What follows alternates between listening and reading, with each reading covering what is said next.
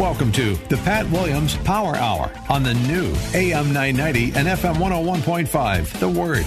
This is your hour when Orlando Magic's Senior Vice President Pat Williams sits down and speaks with authors who have written books on topics of interest and insight for listeners like you.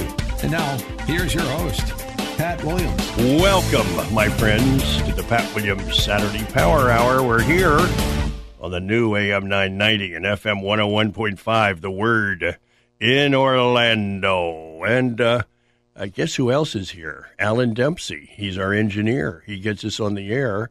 Andrew Herdliska produces the show. And it's nice to welcome back Angie Ward. She's in Denver, Colorado. Assistant Director of the Doctor of Ministry program at Denver Seminary. Author of When the Universe Cracks, Living as God's People in Times of Crisis. Well, Angie, welcome back to Orlando. I hope things are well with you. Orlando from Colorado. It's kind of fun. Angie, tell me about your new book. What's the story here? Yeah, so actually I'm the general editor of it, and so I was pulled together 10 different voices to write different chapters. So the book is called When the Universe Cracks, Living as God's People in Times of Crisis. And so it was born out of this pandemic that we are still in, but not just for the pandemic. Realize that this is nothing new, that God's people experience and the world experiences crises throughout history. And then what is a kind of discipleship, God-honoring response to that? Angie, Christine Jeske wrote the first topic. What is a crisis? ? Can you tell us about that first chapter?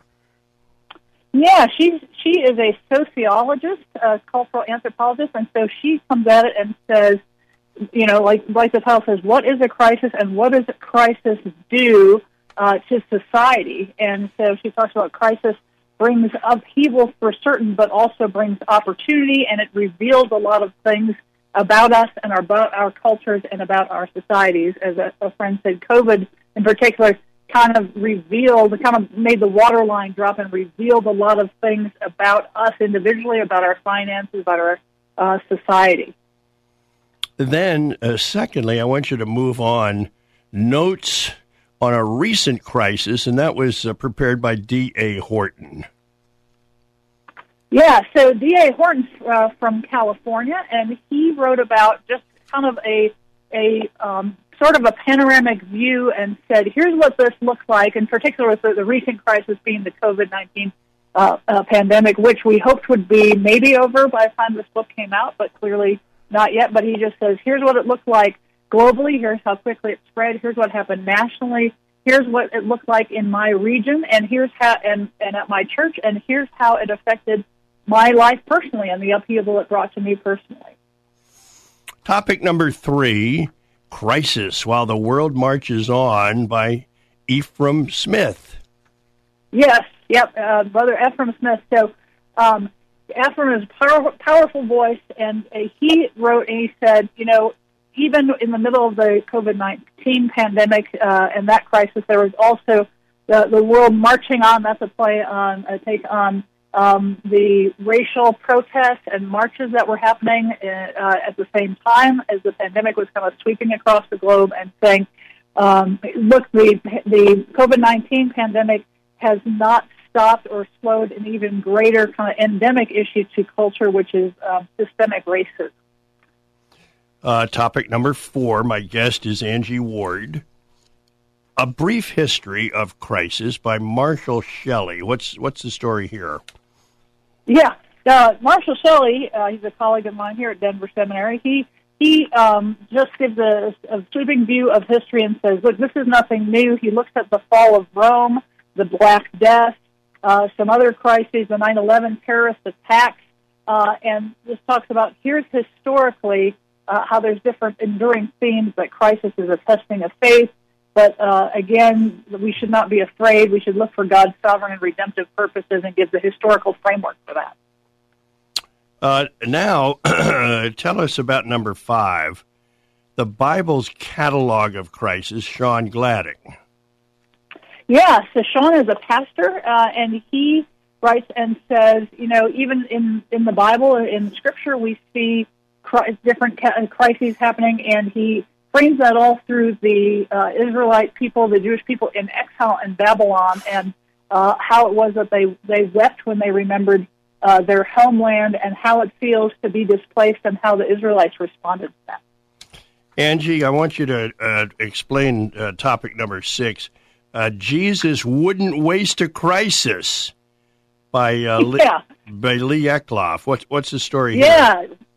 Yes, Lee, another pastor, and he says, our Jesus tells us and told his followers that in this world you will experience trials and tribulations and crises, and that he prepared us for that and his people throughout history to do that. That we shouldn't cower in a corner, but that this is an opportunity to serve others, to grow closer to Christ, and that Jesus is with us in that. Now we've arrived at Joanne Lyon's piece, A Spirituality of Crisis Response. You're going to have to unpack that one for us. Yes. Yes, Joanne, wonderful chapter. She first talks about, what happens to us spiritually, and what's a good response in response to crisis with Christ in our life. And so she says, one of the first things it brings is fear. We don't know what's going on. Then there's grief. It really is kind of the stages of grief, if listeners are familiar with that. And then there's actually a season, and it's right to lament and to grieve what is lost. And so she provides actually just a helpful guide saying that we should not ignore this opportunity for grieving and lament for what is broken in our world and in our society. And then we get to a piece by Cubum Lee, Growing a Church in the Ruins. What's going on here? Yeah, Cubum Lee, a professor in Philadelphia, Korean American, and he says that the crisis, any type of crisis, the COVID-19 in particular, but any type of crisis is an opportunity for the church, the local church, and believers around the world to kind of reshape and reframe.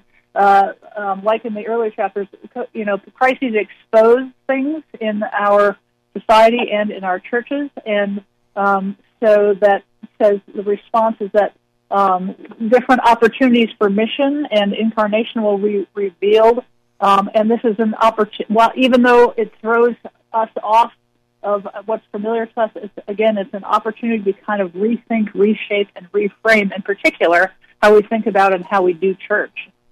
Angie, how did you decide who the writers were going to be for this project? Yeah, great question.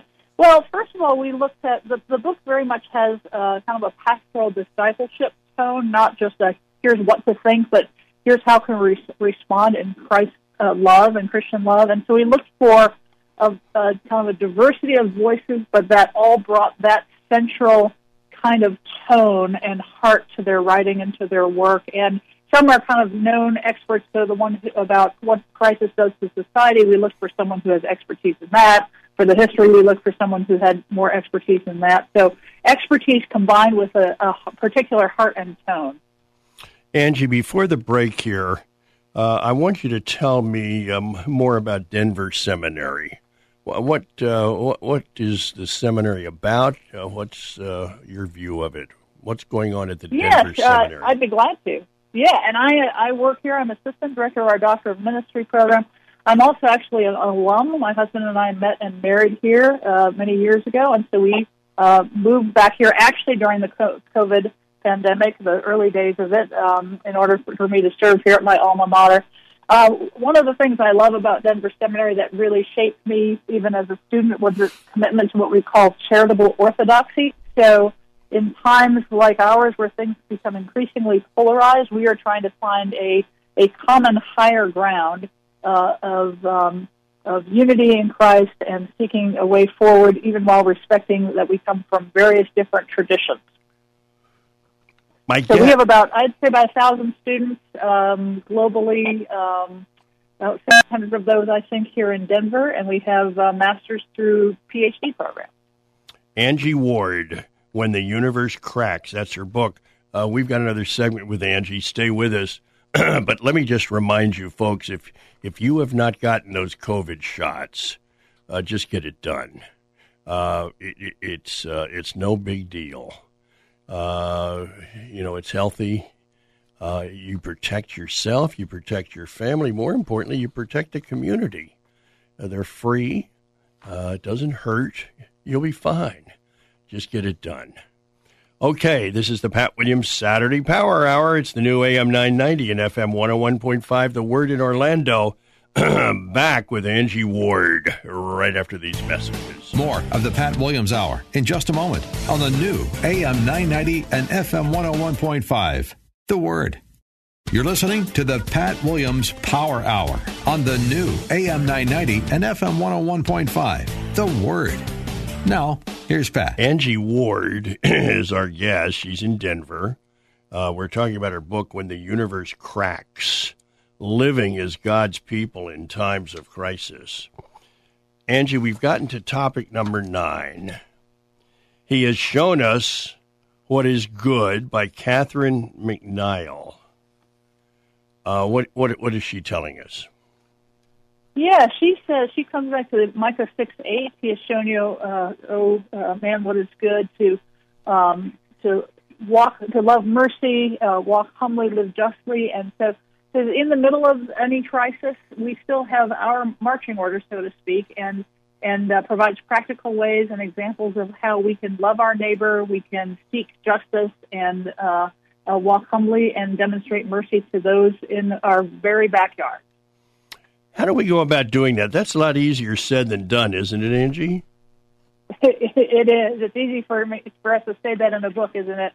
Yeah, she says we need to rise from the pews and not just sit in our Sunday services, but also just get out there. She gives some examples about neighbors who pitched in, provided food for one another, started a neighborhood garden, trying to build community and a sense of support. One of the things COVID has done is really enhance a lot of folks' sense of isolation and aloneness. And so one of the big ways she says is we can just get out there and meet our neighbors and then, look just for practical needs that we can meet right around us. Are there things we can provide materially? Can we provide just friendship to people to eliminate some of that loneliness and isolation? And then at topic 10, God Remains Good by Matt Mikalatos. And yes. And I'm curious about what that means. Yeah, Matt just provides a wonderful closing to the book. He starts the chapter by just saying what you're feeling is normal. The exhaustion, the questions, the anger, the fear, the uncertainty. And so he says, Elijah felt that. Others in the Bible felt that. Jesus felt that. And that God sits there with us in that. Mary and Martha asked that in the New Testament when Lazarus, their brother, died. And so he says, God is still with us. He's good. There's a better world coming. Where there's sickness, there will be health. Where there is grief, there will be joy. All of these things will be redeemed in God's perfect timing. But what we're feeling today is very normal. We can embrace that and let God embrace us. Angie, at the end of the book, there's a segment called Continuing the Conversation, Questions for Reflection and Discussion. What are some of those questions, and what are some of the discussion points that you get into there? Yeah, they're chapter by chapter, and so the book was designed for, these questions can be done for personal reflection or in some type of small group or, discussion, even like a book club. And so it's just every chapter there's about 2 or 3, maybe 4 questions and just personalizing it. So what does this crisis reveal about your assumptions, your emotions, and your relationships? Have you, what perspective from kind of the panoramic to the personal tends to dominate your view? What is this crisis particular feeling like for you? What gives you your identity? What losses have you had to grieve that cause you to weep? How can you seek the welfare of those around you, even those who may be your perceived enemies? So just all the questions take each of the chapters a step further to personalize and apply that to our own lives. Angie Ward is our guest. She is in Denver, Colorado. Angie, what goes through your mind when a hurricane hits? 40 people die up in the New York area from flooding. Or you see about an earthquake in Haiti. I mean, what goes through your mind? Yeah. I think first just grief for those who are going through that. I think all of us have experienced some sort of trauma or crisis, and so our hearts go out to those folks. And I think part of it also, though, is a feeling of wanting to help, and sometimes helplessness because there's so many needs, so many things. Sometimes those people are so far away. What can I do? And so sometimes there's a feeling of lostness and wanting to help, but also just drives me to pray for those people and to examine, are there some things that I can do tangibly, or are there things I can do even in my own backyard, even if I can't do something specifically for the folks in those regions or where things are happening. I guess the thing that goes through my mind when you read something like that, Angie, is how many of those people knew Jesus? How many of them had accepted him? How many of them knew they were going to heaven? What might go through their minds at that moment of crisis? What do you think? Yeah.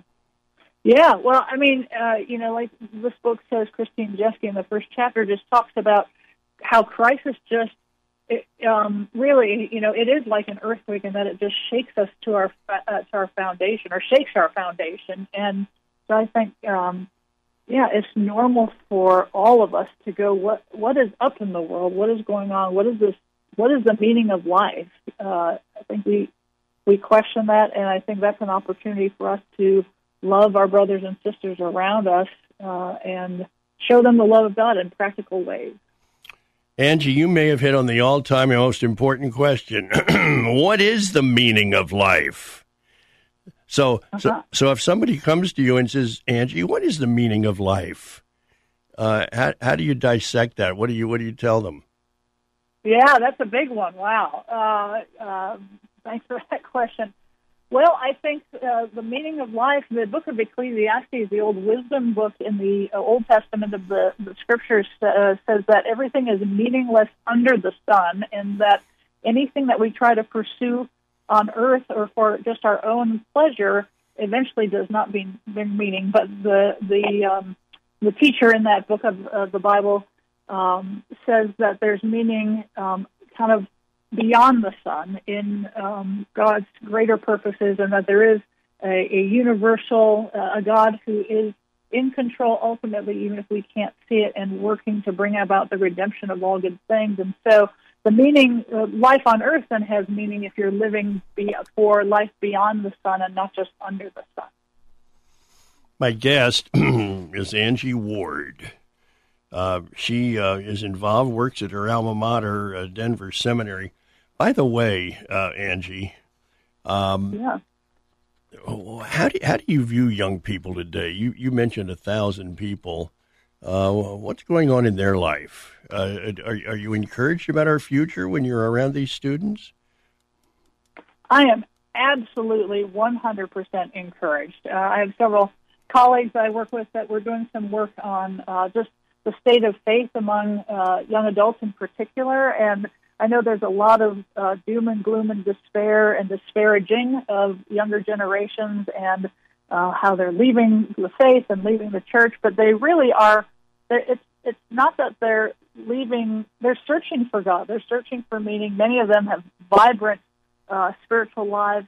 They're just finding that sometimes current expressions of church aren't really speaking to the world's needs as they see them, and so I think there's a lot of energy and hope coming from that generation, and I am just delighted to be a part of institution that to work with those and to tap into that energy and hope, and I want to give other Christians and pastors and those of us listening just hope for what is out there and what is to come. At this point in their life, do they have a sense of what their calling is? To be ministers, evangelists? go to foreign countries and impact them? Do they know what they want to do or where God wants them? The ones who come here definitely do. Most of them, they come out of a strong sense of, like you said, calling, and they feel like Jesus is inviting them to join his work around the world. And for some, that might mean kind of going to missions, traditional missions, but for many, it's much more local. And how can we bring about shalom or peace and redemption of all things and restoration of all things here in this world, as Jesus prayed in the Lord's Prayer, "Thy kingdom come, Thy will be done on earth as it is in heaven." And so they are seeking to use their energy and their gifts and talents and their resources to bring that kind of hope and healing throughout our neighborhoods here in Denver, really throughout the world, back to some of them to their home communities and to the world beyond. Just tremendous hope bringers, I would say. Angie, what is the legacy of Haddon Robinson at Denver Seminary? That's a great question. I'm so glad you mentioned. Haddon Robinson was a previous president of Denver Seminary, and I would say one of his legacies was a strong commitment to God's Word and to proclaiming God's Word, not just through preaching in the pulpit. He was named by Time magazine, I believe, as one of the greatest preachers of his day and of American history, but just a strong commitment in keeping with our founder at Denver Seminary, or one of our founders at Denver Seminary, Vernon Grounds, just to proclaim God's truth and grace and mercy and love in that truth. Angie, can you tell me a graduate or two from Denver that we might have heard of? Ooh, boy. Gordon McDonald. I don't know if you've heard of him. Oh, yes. Yeah, Absolutely. Gordon is a great graduate. We have the president, I can't think of his name right now, of the Navigators Christian Ministry is a Denver Seminary grad. Mm-hmm. There's many missionaries who've served all over the world that we haven't heard of, but some great folks have come and gone through the halls of Denver Seminary. Angie, how is somebody called to the mission field? What goes through their mind? What happens to them? Yeah, that's a great question. I think the process of calling, I think sometimes it's a clear, almost like we see in the Bible, go do this, go to these people. But other times it's kind of a revealing of proximity. Like sometimes they'll have a short-term mission trip or experience or something where their heart beats for those far from God and also far across maybe across the globe. And so it's like a seed that begins to kind of germinate and grow, and sometimes it grows and explodes very quickly, and other times it becomes this deep-rooted, deep-seated love and passion and sense of urgency to reach those around the globe with the gospel. Are those missionaries, by and large, safe, or are many of them in danger? Wow, it really depends on where they are. There are certain parts of the country where they very much are in danger. Obviously, we are all praying for believers in Afghanistan. As we record this, there's a crisis going on there. There are parts of Southeast Asia where there's a lot of persecution of Christians. There are other parts of the country where they are generally safe, but also have very hard soil to till in the form of people's hearts for the love of God. And so I'd say globally that there are several regions that are especially hostile to the truth of God's love, and to the point of persecuting and physically or very much sometimes even very extreme physical persecution. Not to mention just trying to shut down gatherings and to try to block the spread of the gospel. Angie, what do you want people, readers and listeners today, what do you want them to take from your book?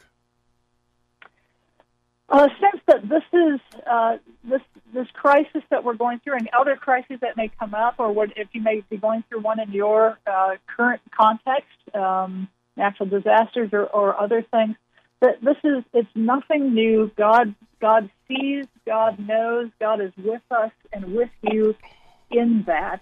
And he is holding us even when, as the title says, when the universe cracks and the ground shakes. My guest, Angie Ward. Her book, When the Universe Cracks, Living as God's People in Times of Crisis. Angie, wonderful to catch up with you. Congrats on your book, and I wish you all the very best. Thank you. So good to be here again. I just want to remind you, speaking of books, my latest book is out. It's called Revolutionary Leadership.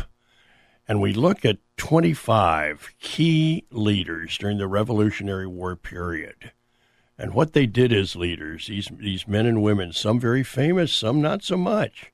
But they all played a key role in this country even coming into existence in winning the Revolutionary War, a war we had no business winning. Great Britain had better everything.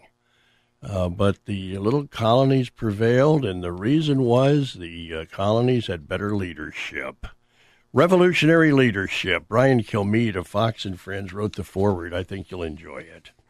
Well, we've got more on the Pat Williams Saturday Power Hour. Stay right with us here on the new AM 990 and FM 101.5, The Word in Orlando. Angie? Yes, sir. You were terrific. Thank you. Good. Thank you so much for having me. Well, thank you for being here for us. I'm very grateful. Great. When do you think this will air? Do you know? I can tell you when it's going to air. It's going to air on September 25th. Great. And that's a Saturday, and so that's the story. And, great. Thank you so much. I hope you're doing well. Thanks, Angie. All the best to you. Thank you. Thank you. Okay. Bye. Bye-bye. Tanya Hendrix. Yes, this is Tanya. She's on the line with you. Tanya Hendrix. Pat Williams here in Orlando. Tanya, how are you? I'm doing well. It's actually pronounced Tanya. Tanya? Yes. Okay. Well, I can do that, Tanya. That's not that hard. Tanya Hendrix. And Thank you. And you're in Alabama somewhere. I am in Huntsville, Alabama. I'm just about as far north in Alabama as you can get.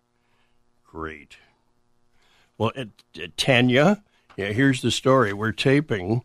This will air across Central Florida a little bit later in the summer. Okay. We have a 15-minute segment and then a 10-minute segment. And I'm going to work off the table of contents. Sure. I will set you up with each of these different areas, and you've got plenty of time to unpack it for us. So, okay, great. We'll have a good visit. I'm looking forward to it. Thank you. Here we go. Anytime. Angie Ward, our guest in that first segment from Denver, talking about her book, When the Universe Cracks.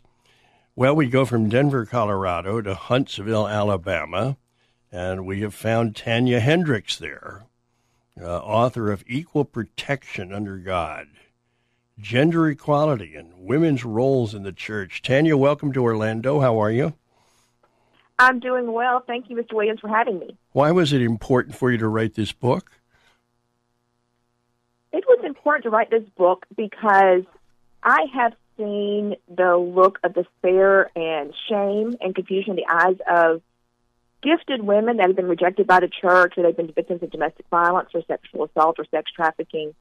And looking in those eyes and those faces, I have seen the devastating effects of devaluing women, of treating women as inferior.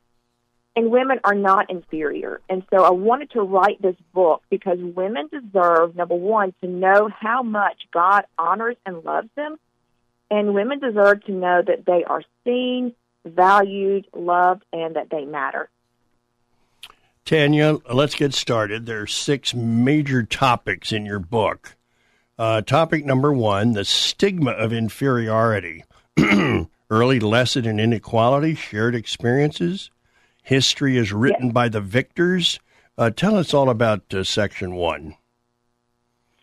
So the stigma of inferiority really stems from the term itself comes from a case. As a lawyer, I have studied a lot of case law, in particular gender equality case law. And so the stigma of inferiority, that term actually comes from a case.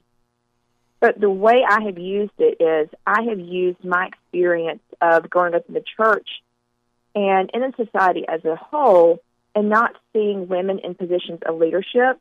Haven't seen women on the stages in the church. And when you look at that as a young female, as a young woman growing up in the church and seeing things around me, when you don't see women in positions of leadership, then you start to internalize that and wonder, well, what's wrong? Why can't women do that? Are women inferior? And it creates this stigma that women are inferior, particularly in the realm of the church, a spiritual inferiority.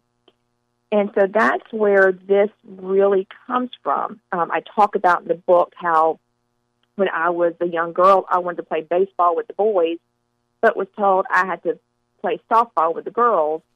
And in that age, I didn't know the difference. I didn't know about equality. I didn't understand all that. I just looked and saw the girls had an inferior field. It was in the back of the ballpark. It was in a place that didn't even have good stands. And I was like, why do I want to play in this when the boys have all of this? And you saw it too. We all saw it this past spring with the women's basketball. How the women's collegiate basketball tournament, they were initially given inferior equipment, inferior weight room and training room. And so what that does when things like that happen, it makes women think that we are inferior, that we don't matter. And so that stigma can last a lifetime. And this chapter and this section about the stigma of inferiority is recognizing it, recognizing that it is a stigma, and then trying to move past that stigma. My guest is Tanya Hendrix. We're talking about her book, Equal Protection Under God. Let's move to topic 2, the woman. Eve and the first sin, the deception, blaming Eve, New Testament. There is neither male nor female, Lydia and Phoebe. There's a lot there to unpack for us, Tanya. Go at it. There is. So this chapter, titled The Woman, starts out talking about Eve. And one of the things that, we've all, as we grew up in the church, we've heard the story of Adam and Eve. We heard the story of Eve taking the fruit from the serpent. And that has, in turn, blamed women for centuries for the fall of man and for sin entering the world. What I didn't know and realize until I was in my 30s and at seminary, that when this exchange happened between Eve and the serpent, Adam was standing there. And so when I saw that and recognized it, I thought, why have I never heard that before? Because that changes the dynamics of that story. And I think it would change the dynamics of how women, particularly Eve, but then women subsequently have been blamed for the fall. And, women are told that we're easily deceived because Eve was easily deceived. And so if we look back and look at that story and really dig into it, we see that, number one, Adam was standing there. Number two, he stood silent. He was the one originally given the command by God.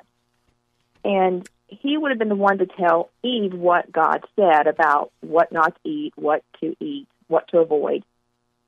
But instead of Adam stepping up and saying to the serpent, wait a minute, you are not telling us the correct word from God. You are not telling us what God actually said. You are twisting the words. Adam stood silent. And when I tell people this, and I actually just had someone a few weeks ago who had read this, and she had to stop and went back to her Bible. She's like, I never knew, and she's in her 50s. I never knew Adam was standing there. So this, going back to this story, gets back to the heart of, and I think the beginning of, how women have been blamed and viewed through the centuries. And so when we look at that story, we need to look back and go, okay, Eve did not act alone. Adam was there. And Eve should not be the one only blamed for the fall. Adam was there and stood silent in the face of evil. At a time when he should have stepped up and shown leadership, he stood silent.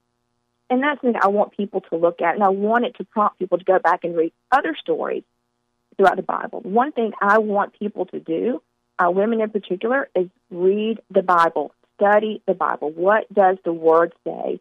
And not just the words, but the actions. Just like in the Eve story, it says that Adam was with her, but it doesn't say that Adam stayed silent. But you have to read that into what took place there. So I move on from Eve, and I talk about how Jesus in the New Testament is honoring women, and how Jesus never blamed Eve for the fall. He never pointed the finger at women. Jesus came and died for all, and we're all one in Christ. When Jesus came and died, he leveled the playing field for women and men, and he showed the true equality. He didn't die just for men. He didn't die just for women. He died for all of us so that we could all be saved from our sins. And so that's where I focus on, and focus in the New Testament in that section.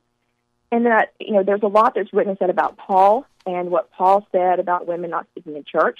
But I encourage people to go back and read all of Paul's letters. And in Genesis 3:28, he says there's neither male nor female. So he is leveling the playing field. And then focusing on Lydia and Phoebe, when Paul got out of jail, he went to a woman's house. And so at that time, whenever a person was named as the leader of a house church, or it was that person's house, then that was the leader of the church. And so when he got out of jail, he went to a woman's house, which means he went and sat under a woman's church leadership. My guest is Tanya Hendrix.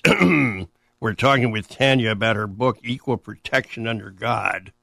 Here we've arrived at topic 3, sexual and physical abuse. Here's Esther. Here's Dinah. Here's the rape of Dinah. Here's the silence. Tell us more. Yes.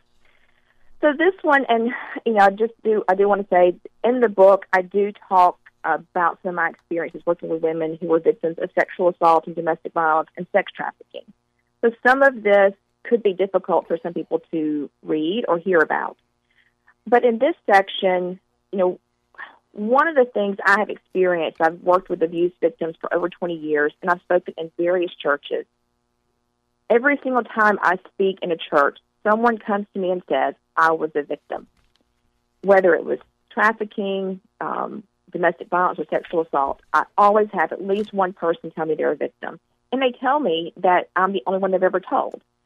And that's a sad reality for a lot of people within the church, that they, as a victim, don't feel like they can speak out. And whether their perpetrator was a pastor, an elder, a deacon, a parent, a husband, whatever, they just don't feel like they can speak out. Because, as I've seen far too often, the unfortunate reality is the church becomes more of a refuge or safe haven for the abuser, rather than a place for hope and healing and refuge for the victim.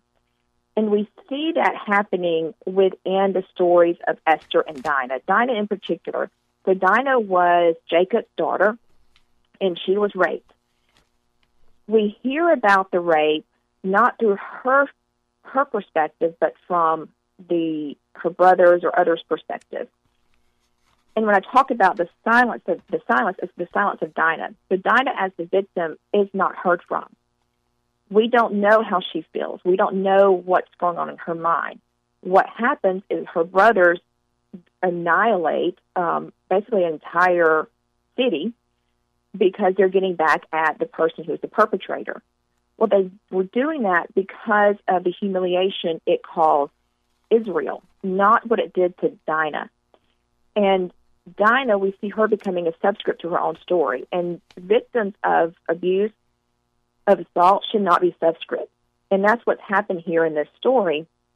And I think what God is wanting us to see through this is for him to include that story in the Bible, is that women should not be silenced. We need to look at Dinah. We need to see her suffering and what she went through and understand that her voice matters, just like everyone else's does. Her voice matters. And then when it comes to Esther, I wrote about her in this context because we have romanticized, at least in my experience, the story of Esther has been romanticized. But the king didn't come and save her. I mean, the king really just, there's no other way to say it, but he just picked her out for sex. That's just how that story happened. And we still get the same meaning from the story of Esther, that we are here for such a time as this. But what I want someone to do, I want people to read or do, is go back and read these stories and go, well, that wasn't a knight in shining armor coming in and saving Esther. It was a king who had dismissed his previous wife because she refused to be a mere sex object to him. And he brought this young girl in to be his sex slave, basically. And so if we start looking at these stories, we start recognizing the value of the women and the value of listening to and seeing women who have been in situations of abuse. My guest is Tanya Hendrix, and we're talking about her book, Equal Protection Under God. We've arrived at topic 4, submissive majority. History. What's so submissive, Deborah? Proverbs 31 woman, Mary, the mother of Jesus, women at the tomb. Jesus. Boy, there's a lot to tell us about here, Tanya. Go at it. Sure.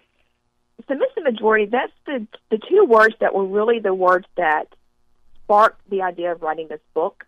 It, again, comes from a case, a previous gender equality case. But when I heard those two words, when I was listening to a book on CD, on Audible, it just grabbed me.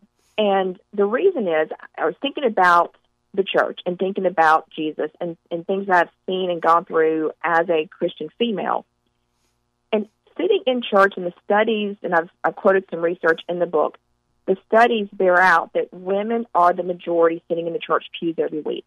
Women are the ones who are mainly sitting and serving in their churches. So we are the majority, yet we are not listened to. We are not represented. And so when we're not represented, our viewpoints, our opinions, our needs are not heard, and they are deemed, in the way I perceive it, and the message that I receive from that, is that our opinions and our needs and our values are not valued, that what we think would be important is not so important. So that's where I get the submissive majority. We are the majority in the church, but we are relegated to more of a submissive role. We've yielded ourselves to the authority of church leadership. Instead of us having a seat at the table, we have been relegated to kind of the back seat. My guest is Tanya Hendrix. She's in Huntsville, Alabama. We're talking about her book, Equal Protection Under God.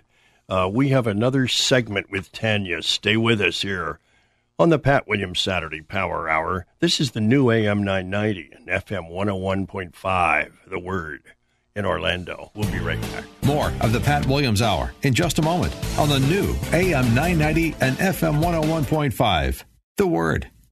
You're listening to the Pat Williams Power Hour on the new AM 990 and FM 101.5, The Word. Now, here's Pat. Angie Ward, our guest in that first segment from Denver, talking about her book, When the Universe Cracks. Well, we go from Denver, Colorado to Huntsville, Alabama, and we have found Tanya Hendrix there, author of Equal Protection Under God, Gender Equality and Women's Roles in the Church. Tanya, welcome to Orlando. How are you? I'm doing well. Thank you, Mr. Williams, for having me. Why was it important for you to write this book? It was important to write this book because I have seen the look of despair and shame and confusion in the eyes of gifted women that have been rejected by the church, or they've been victims of domestic violence or sexual assault or sex trafficking. And looking in those eyes and those faces, I have seen the devastating effects of devaluing women, of treating women as inferior, and women are not inferior. And so I wanted to write this book because women deserve, number one, to know how much God honors and loves them, and women deserve to know that they are seen, valued, loved, and that they matter. Tanya, let's get started. There are 6 major topics in your book. Topic number 1, the stigma of inferiority. Early lesson in inequality, shared experiences. History is written by the victors. Tell us all about section 1. So the stigma stigma of inferiority really stems from the term itself comes from a case. As a lawyer, I have studied a lot of case law, in particular gender equality case law, and so the stigma of inferiority, that term actually comes from a case. But the way I have used it is I have used my experience of growing up in the church and in society as a whole, and not seeing women in positions of leadership. Haven't seen women on the stages in the church. And when you look at that as a young female, as a young woman growing up in the church and seeing things around me, when you don't see women in positions of leadership, then you start to internalize that and wonder, well, what's wrong? Why can't women do that? Are women inferior? And it creates this stigma that women are inferior, particularly in the realm of the church, a spiritual inferiority.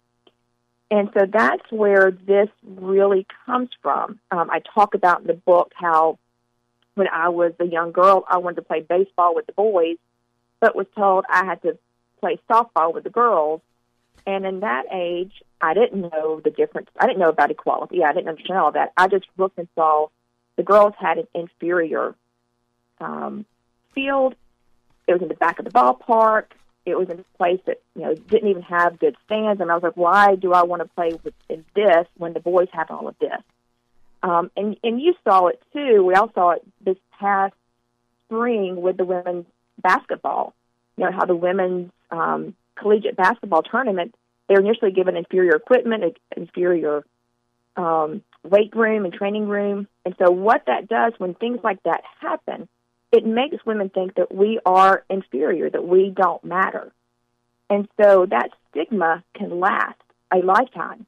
And this chapter and this section about the stigma of inferiority is recognizing it, recognizing that it is a stigma, and then trying to move past that stigma. My guest is Tanya Hendrix. We're talking about her book, Equal Protection Under God. Let's move to topic 2, the woman. Eve and the first sin, the deception, blaming Eve, New Testament. There is neither male nor female, Lydia and Phoebe. There's a lot there to unpack for us, Tanya. Go at it. There is. So this chapter, titled The Woman, starts out talking about Eve. And one of the things that, we've all, if we grew up in the church, we've heard the story of Adam and Eve. We've heard the story of Eve taking the fruit from the serpent. And that has, in turn, blamed women for centuries for the fall of man and for sin entering the world. What I didn't know and realize until I was in my 30s and at seminary, that when this exchange happened between Eve and the serpent, Adam was standing there. And so when I saw that and recognized it, I thought, why have I never heard that before? Because that changes the dynamics of that story. And I think it would change the dynamics of how women, particularly Eve, but then women subsequently have been blamed for the fall. And, women are told that we're easily deceived because Eve was easily deceived. And so if we look back and look at that story and really dig into it, we see that, number one, Adam was standing there.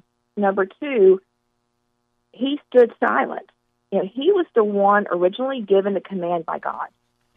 And he would have been the one to tell Eve what God said about what not to eat, what to avoid. But instead of Adam stepping up and saying to the serpent, wait a minute, you are not telling us the correct word from God. You are not telling us what God actually said. You are twisting the words. Adam stood silent.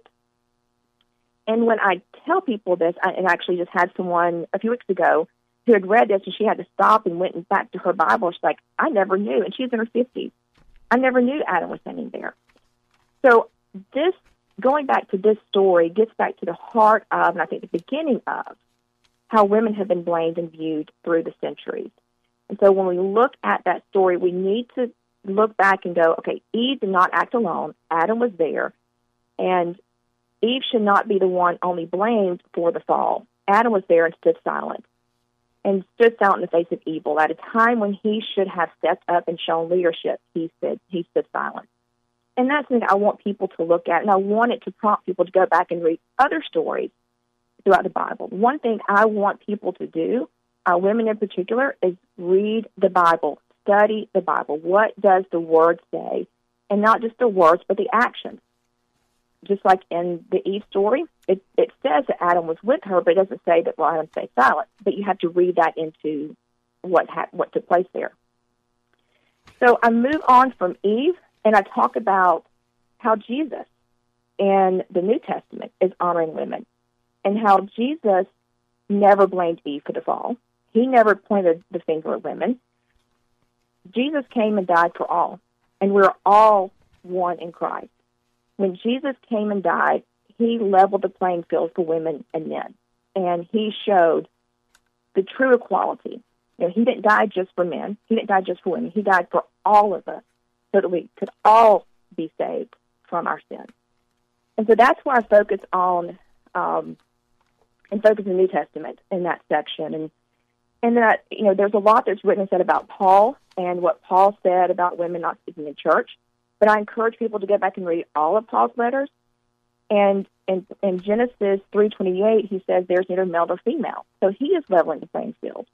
And then focusing on Lydia and Phoebe, when Paul got out of jail, he went to a woman's house. And so at that time, whenever a person was named as the leader of a house church, or it was that person's house, then that was the leader of the church. And so when he got out of jail, he went to a woman's house, which means he went and sat under a woman's church leadership. My guest is Tanya Hendrix. We're talking with Tanya about her book, Equal Protection Under God. Here, we've arrived at topic 3, sexual and physical abuse. Here's Esther. Here's Dinah. Here's the rape of Dinah. Here's the silence. Tell us more. Yes. So this one, and you know, I do want to say, in the book, I do talk about some of my experiences working with women who were victims of sexual assault and domestic violence and sex trafficking. So some of this could be difficult for some people to read or hear about. But in this section, you know, one of the things I have experienced, I've worked with abuse victims for over 20 years, and I've spoken in various churches. Every single time I speak in a church, someone comes to me and says, I was a victim. Whether it was trafficking, domestic violence, or sexual assault, I always have at least one person tell me they're a victim. And they tell me that I'm the only one they've ever told.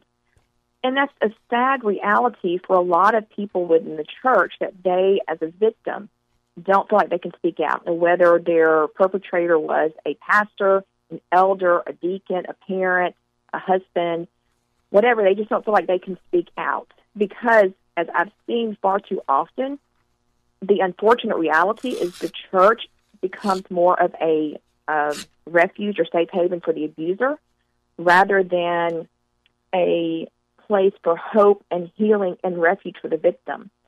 And we see that happening within the stories of Esther and Dinah. Dinah in particular. So Dinah was Jacob's daughter, and she was raped.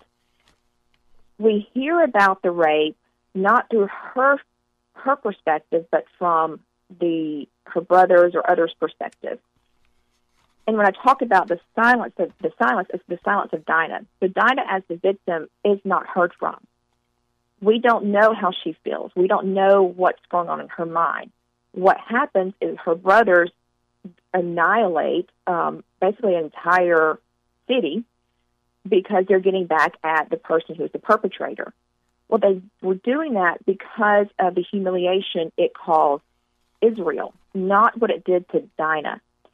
And Dinah, we see her becoming a subscript to her own story. And victims of abuse, of assault, should not be subscript. And that's what's happened here in this story. And I think what God is wanting us to see through this is for him to include that story in the Bible, is that women should not be silent. We need to look at Dinah. We need to see her suffering and what she went through and understand that her voice matters, just like everyone else's does. Her voice matters. And then, when it comes to Esther, I wrote about her in this context because we have romanticized, at least in my experience, the story of Esther has been romanticized. But the king didn't come and save her. I mean, the king really just, there's no other way to say it, but he just picked her out for sex. I mean, that's just how that story happened. And we still get the same meaning from the story of Esther, that we are here for such a time as this. But what I want someone to do, I want people to read or do, is go back and read these stories and go, well, that wasn't a knight in shining armor coming in and saving Esther. It was a king who had dismissed his previous wife because she refused to be a mere sex object to him. And he brought this young girl in to be his sex slave, basically. And so if we start looking at these stories, we start recognizing the value of the women and the value of listening to and seeing women who have been in situations of abuse. My guest is Tanya Hendrix, and we're talking about her book, Equal Protection Under God. We've arrived at topic 4, submissive majority. History. What's so submissive, Deborah? Proverbs 31 woman, Mary, the mother of Jesus, women at the tomb, Jesus. Boy, there's a lot to tell us about here, Tanya. Go at it. Sure. Submissive majority, that's the two words that were really the words that sparked the idea of writing this book. It, again, comes from a case, a previous gender equality case. But when I heard those two words, when I was listening to a book on CD, on Audible, it just grabbed me. And the reason is, I was thinking about the church and thinking about Jesus and things that I've seen and gone through as a Christian female. And sitting in church and the studies, and I've quoted some research in the book, the studies bear out that women are the majority sitting in the church pews every week. Women are the ones who are mainly sitting and serving in their churches. So we are the majority, yet we are not listened to. We are not represented. And so when we're not represented, our viewpoints, our opinions, our needs are not heard, and they are deemed, in the way I perceive it, and the message that I receive from that, is that our opinions and our needs and our values are not valued, that what we think would be important is not so important. So that's where I get the submissive majority. We are the majority in the church, but we are relegated to more of a submissive role. We've yielded ourselves to the authority of church leadership. Instead of us having a seat at the table, we have been relegated to kind of the back seat. My guest is Tanya Hendrix. She's in Huntsville, Alabama. We're talking about her book, Equal Protection Under God. We have another segment with Tanya. Stay with us here on the Pat Williams Saturday Power Hour. This is the new AM 990 and FM 101.5, The Word, in Orlando. We'll be right back. More of the Pat Williams Hour in just a moment on the new AM 990 and FM 101.5, The Word. You're listening to the Pat Williams Power Hour on the new AM 990 and FM 101.5, The Word. Now, here's Pat. Tanya Hendrix is with us. We're talking about her book, Equal Protection Under God. Tanya, we've arrived at topic number 5, equal protection under the law. The 14th Amendment, the standard, the beer case, immutable characteristic, the value of a woman, being a mom. Explain all that to us. All right, so equal protection under the law really gets back to my roots of being an attorney and studying case law. And so we have, as Americans, we have the privilege of having equal protection under the law. So we can go from state to state and supposed to be treated equally. And that's where equal protection under the law comes from, is we are to be treated equally from place to place. The 14th Amendment is the amendment to the Constitution that guarantees that equality. And when it comes to women, what we have learned and what the Supreme Court of the United States has shown us, and they've affirmed over and over, is that women are valued. Women are valuable members of society, and that women can't be discriminated against simply because they are women. And so the beer case is one that, there's a funny case that deals with some equality. The immutable characteristic that you mentioned, what the law says is that we cannot discriminate based on immutable characteristic, such as being born a woman. I guess there are some ways now that people are changing that, but I can't change that. I was born a woman, and I should not be discriminated against simply because of that accident of my birth. Any type of discrimination should be based on abilities, not simply being a female. Let's move to topic number 6, separate but equal. Origins of separate but equal. Reversal of Plessy versus Ferguson. Unequal treatment of women. Women's sensibilities. What are you telling us here? Well, where I'm getting at in this chapter, it's a short chapter, but I'm talking about how women are not allowed in conservative evangelical churches, are not allowed to be preachers over men. But women can do conferences, we can have seminars, but when it comes to Sunday mornings, it's off limits. And there's a similar legal doctrine that popped up years and years ago, called Plessy versus Ferguson. It was a case out of Louisiana, and it had to do with race. And it said that as long as there were equal facilities, there could be separate facilities for Black Americans and white Americans. Brown versus Board of Education in the 50s said, nope, we can't do that anymore. That is unconstitutional. And so what I want people to see in this book is that there are cases that deal with inequality. There are cases that have happened through the United States Supreme Court history that has torn down the walls of inequality. And Plessy versus Ferguson is one of those. And so when I use that phrase in the context of this book, it is pointing out that women are allowed to have these separate conventions, these separate conferences, but it's not the same as being able to preach on a Sunday morning.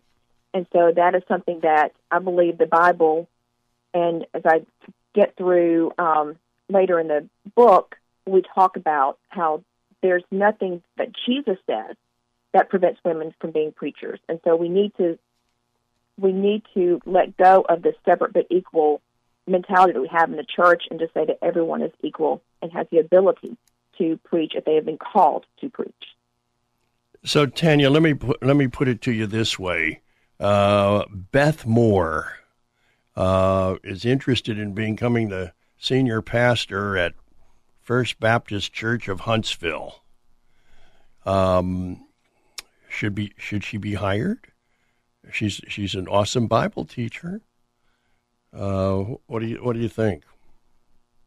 If God has called her to be a preacher, and He has certainly given her the ability to preach, there is nothing that God has said in His Word, there's nothing that Jesus has said that would prevent her from being a preacher at whatever church, First Baptist or whatever church in Huntsville, Alabama.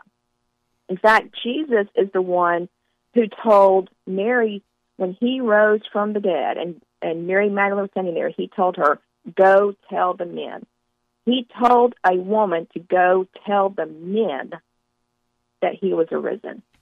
So He didn't say, yes, women can preach, but He told a woman to go give the word to the men. That's kind of fascinating, isn't it? It is. What do you want people to take from your book and our chat here, Tanya? Number one, I want people to go back and really study the Bible, read it with open eyes. But two, I want people to know, particularly women, know that women are valued members of the church. God honors us so much, and there's so much that Jesus does in His ministry that elevates women and shows women how valuable they are. So I really want people to take that from my book. Tanya, when you say you want people to read the Bible, boy, that can be overwhelming to people. Do you have a good method that works? Or what advice do you have for a young Christian who are struggling getting into the Bible properly? My advice would be to start with the Gospel. Start with Matthew and read through Luke and watch Jesus, because as Christians, our faith is centered on Jesus. He is the plumb line. He is who we're supposed to be watching and learning from. So the first thing to do would be to just read the Gospels, Matthew, Mark, Luke, and John, and study. And when I say study, just really think on what is Jesus doing, what are his actions, and what is he saying, and who are the characters involved. And then once you read those, right now I'm actually going through Proverbs. I do Proverbs one a day. So today's the 15th. I read Proverbs 15. That's a great and easy way for people to start to kind of immerse themselves in the Bible. Proverbs has so much wisdom and so much guidance. But really focus in on what Jesus did and said, and that's found in Matthew, Mark, Luke, and John. Are you big an encourager about memorizing Scripture? I do encourage people to memorize Scripture. I think I do a poor job of it because it's so readily available. I can just, because I kind of know what Scriptures are out there, and if I can't remember exactly the way it is quoted or where it's from, it's so easy to pull up my phone and Google it. But we really do need to memorize Scripture. What's the best part about living in Huntsville, Alabama? Oh, gosh. Probably the people. We have just tremendous people here who are warm, open. Because we've got Redstone Arsenal here and NASA's Marshall Space Flight Center, we have just a melting pot of people from all over the world here.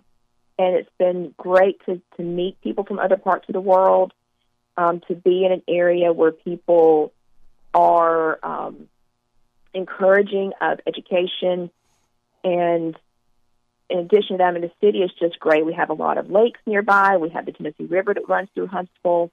We have a lot of outdoor activities to do here, mountains, not huge mountains, but we do have mountains that we can hike. And the city has just been wonderful in bringing in concerts, and we do concerts in the park. It's a great family atmosphere that is on one side progressive because we are very education minded and have so many people from around the world here. Tanya Hendrix has been our guest. Her book, The Equal Protection Under God. Tanya, thanks a million. I'm so glad that we could chat. Thank you so much, Mr. Williams. I appreciate you having me on. I just want to remind you folks that we are working and trying to bring Major League Baseball to Orlando, Florida, and you can be a big help. Go up to the website, orlandodreamers.com, orlandodreamers.com, and just check in. Give us your name and address. If this works, perhaps you'd be interested in season tickets of some sort down the road. So we need to hear from you. Just express yourself about this idea of bringing Major League Baseball to Orlando, Florida. Well, we've got a wrap-up right after this on the Pat Williams Saturday Power Hour. You're listening, of course, to the new AM 990 and FM 101.5, The Word in Orlando. We will be right back. More of the Pat Williams Hour in just a moment on the new AM 990 and FM 101.5, The Word. You're listening to the Pat Williams Power Hour on the new AM 990 and FM 101.5, The Word. Now, here's Pat. I just want to remind you folks here on the Pat Williams Saturday Power Hour that my latest book is out. It's called Revolutionary Leadership, and we look at 25 leaders who were so critical during the Revolutionary War period, helping these 13 little colonies win a war against Great Britain that they had no business winning. Great Britain had better everything. They had better armies and better navies and better supplies and better weapons. They had better everything, except the Americans had better leadership. That was the difference. And we take a look at these 25 key leaders, do a chapter on each one of them. I think you'll enjoy it. Revolutionary Leadership by Pat Williams. Revell is the publisher. Well, we're back next weekend for more. On the Pat Williams Saturday Power Hour, stay tuned to the new AM 990 and FM 101.5, The Word in Orlando. Just stay tuned all day long, and your life will be better for it. We'll see you next weekend. Thank you for joining us for this week's edition of the Pat Williams Power Hour. Join us again next week at this time, where faith comes by hearing. The new AM 990 and FM 101.5, The Word.